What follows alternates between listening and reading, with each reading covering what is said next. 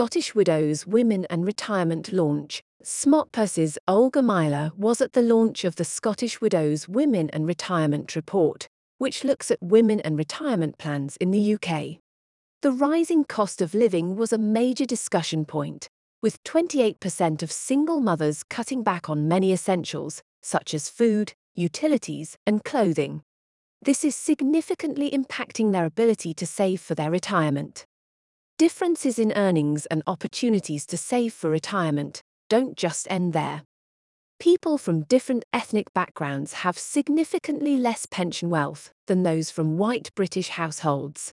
And on the whole, women are still earning less than men. Key facts about women's savings, earnings, and retirement. The report shows very clearly that women are being impacted by the rising costs of living more than men. This is due to various reasons. The average woman earns £10,200 less than the average man. Women are more likely to work part-time and take on the responsibility of childcare. There is still a significant gender gap in retirement plans, with many women cutting back on their retirement savings.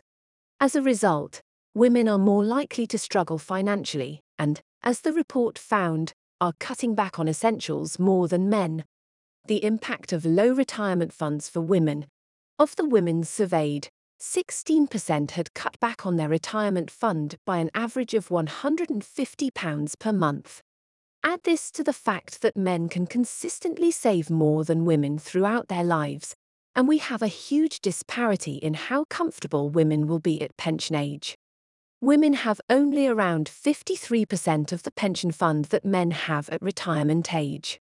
According to the Scottish Widows report, at the age of 75 men have an average of £123,000 saved, while women only have £66,000 in their pension pots. There is an opportunity for women to close the gender gap in pension funds, but the window is tight. Here are a few tips on how women can improve their retirement prospects. Resist the temptation to opt out of your workplace pension.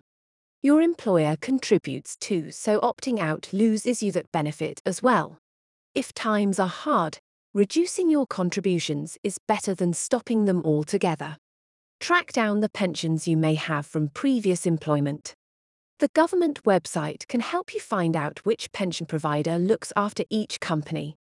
A bit of detective work can uncover pension pots you may have forgotten, and which could be a substantial boost for your retirement.